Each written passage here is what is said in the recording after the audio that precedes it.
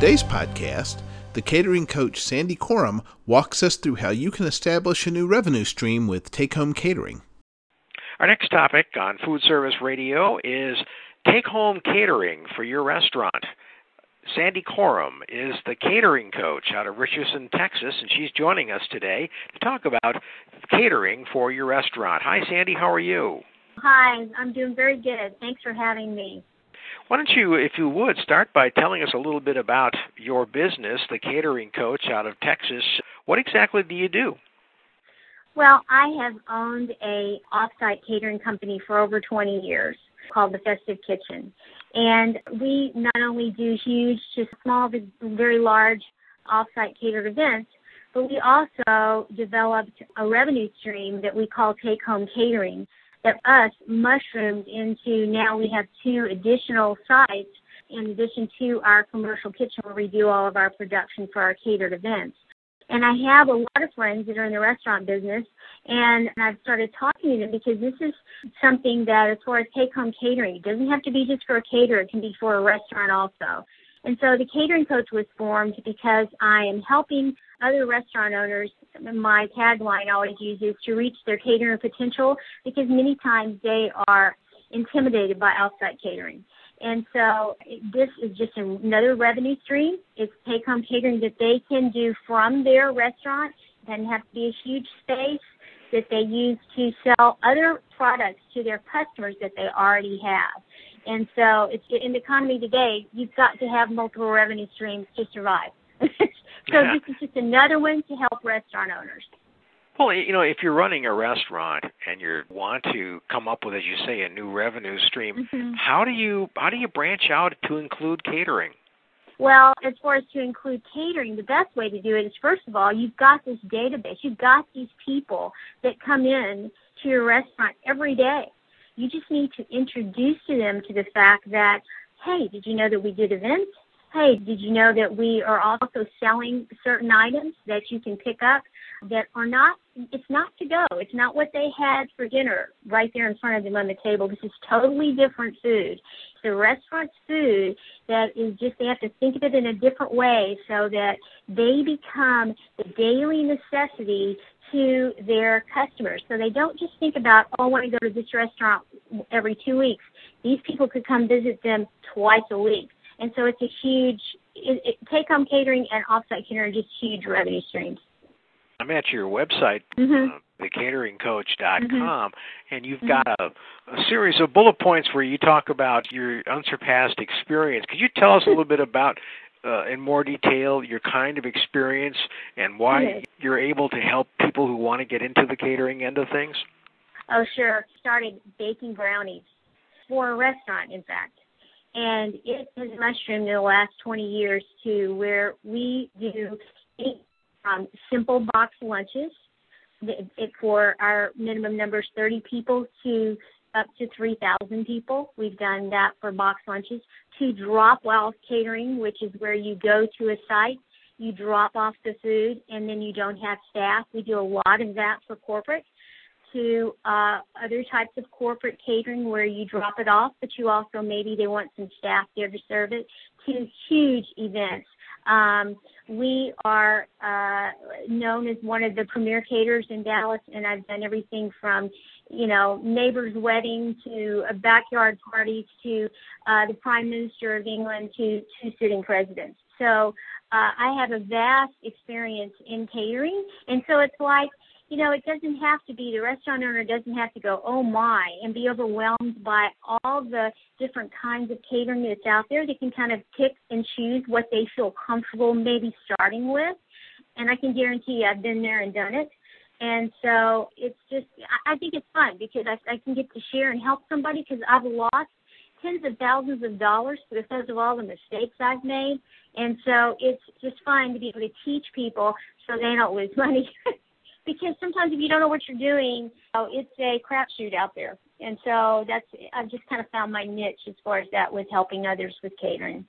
Now, Sandy, as you take a look at the bottom line, from your perspective, what is the opportunity with take-home catering? Why can that be such a pivotal addition to a restaurant business? The economy showed us one thing. This past recession that we had, I think the national average, you may correct me on this, was that restaurants decreased in sales. I think it was 30 to 40% nationally. Okay, my sales at the to-go, what I would call take-home catering, did not decrease. They increased. Now, why would they come to me instead of go to a restaurant? And there's two reasons. One of them is tipping. There's no tipping when you do take-home catering. They come by, they pick it up, gone, no tipping, so it saves the client money.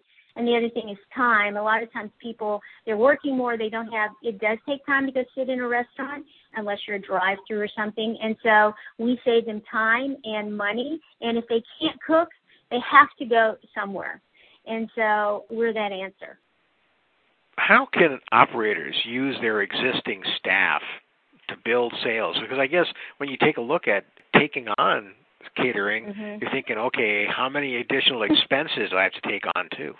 Well, the restaurants, a lot of times will have a lag time. I've got one of my members owns a very nice restaurant, and he is only open at dinner, okay? So look at all the time he has during the day that he can prepare. He may have to have staff come in early, and eventually as his business grows, he may have to hire more staff. But he's got all those extra hours that he's paying rent. He's paying all sorts of overhead when he could be using it to add more income from off-site catering to his bottom line. And then a lot of times some of these restaurants sit on some nice property. And have they ever thought about using that property, quote unquote, as a venue? So, it just depends on what kind of restaurant it is, what kind of food they serve, but there's usually the time available at the restaurant to be able to prepare for some type of catering. Are there any particular types of restaurants in your mind that are particularly well-positioned to extend their business and get into catering? Yes. Let me tell you the ones that I don't think would do as well. Pizza, maybe, although Mexican restaurants would be able to do a lot of catering. But I think the ones that are more, what you would say, the Americana menu, or maybe very light tablecloth restaurants, they already have a nice name in the industry and in their town, like, this special event, I want to go to X restaurant. Oh, did you know they cater? Oh, I didn't know. I could get that quality food for my daughter's wedding, or I could get that quality food for our corporate event at the end of the year this year. So I think there's some that are too specialized that wouldn't do really well, but they may have to find some kind of niche. Let me give you one story. There's a friend of mine who owns a very, very successful barbecue restaurant in Illinois, and he does a huge amount of catering that is for weddings. And he and I have talked about this many times. I'm like, you need to change the name of your catering because it still has the word barbecue in it. Because I can't imagine say it's a bride, he does a lot of weddings, who wants to get barbecue sauce on her dress. Because the food that he caters for events is not barbecue.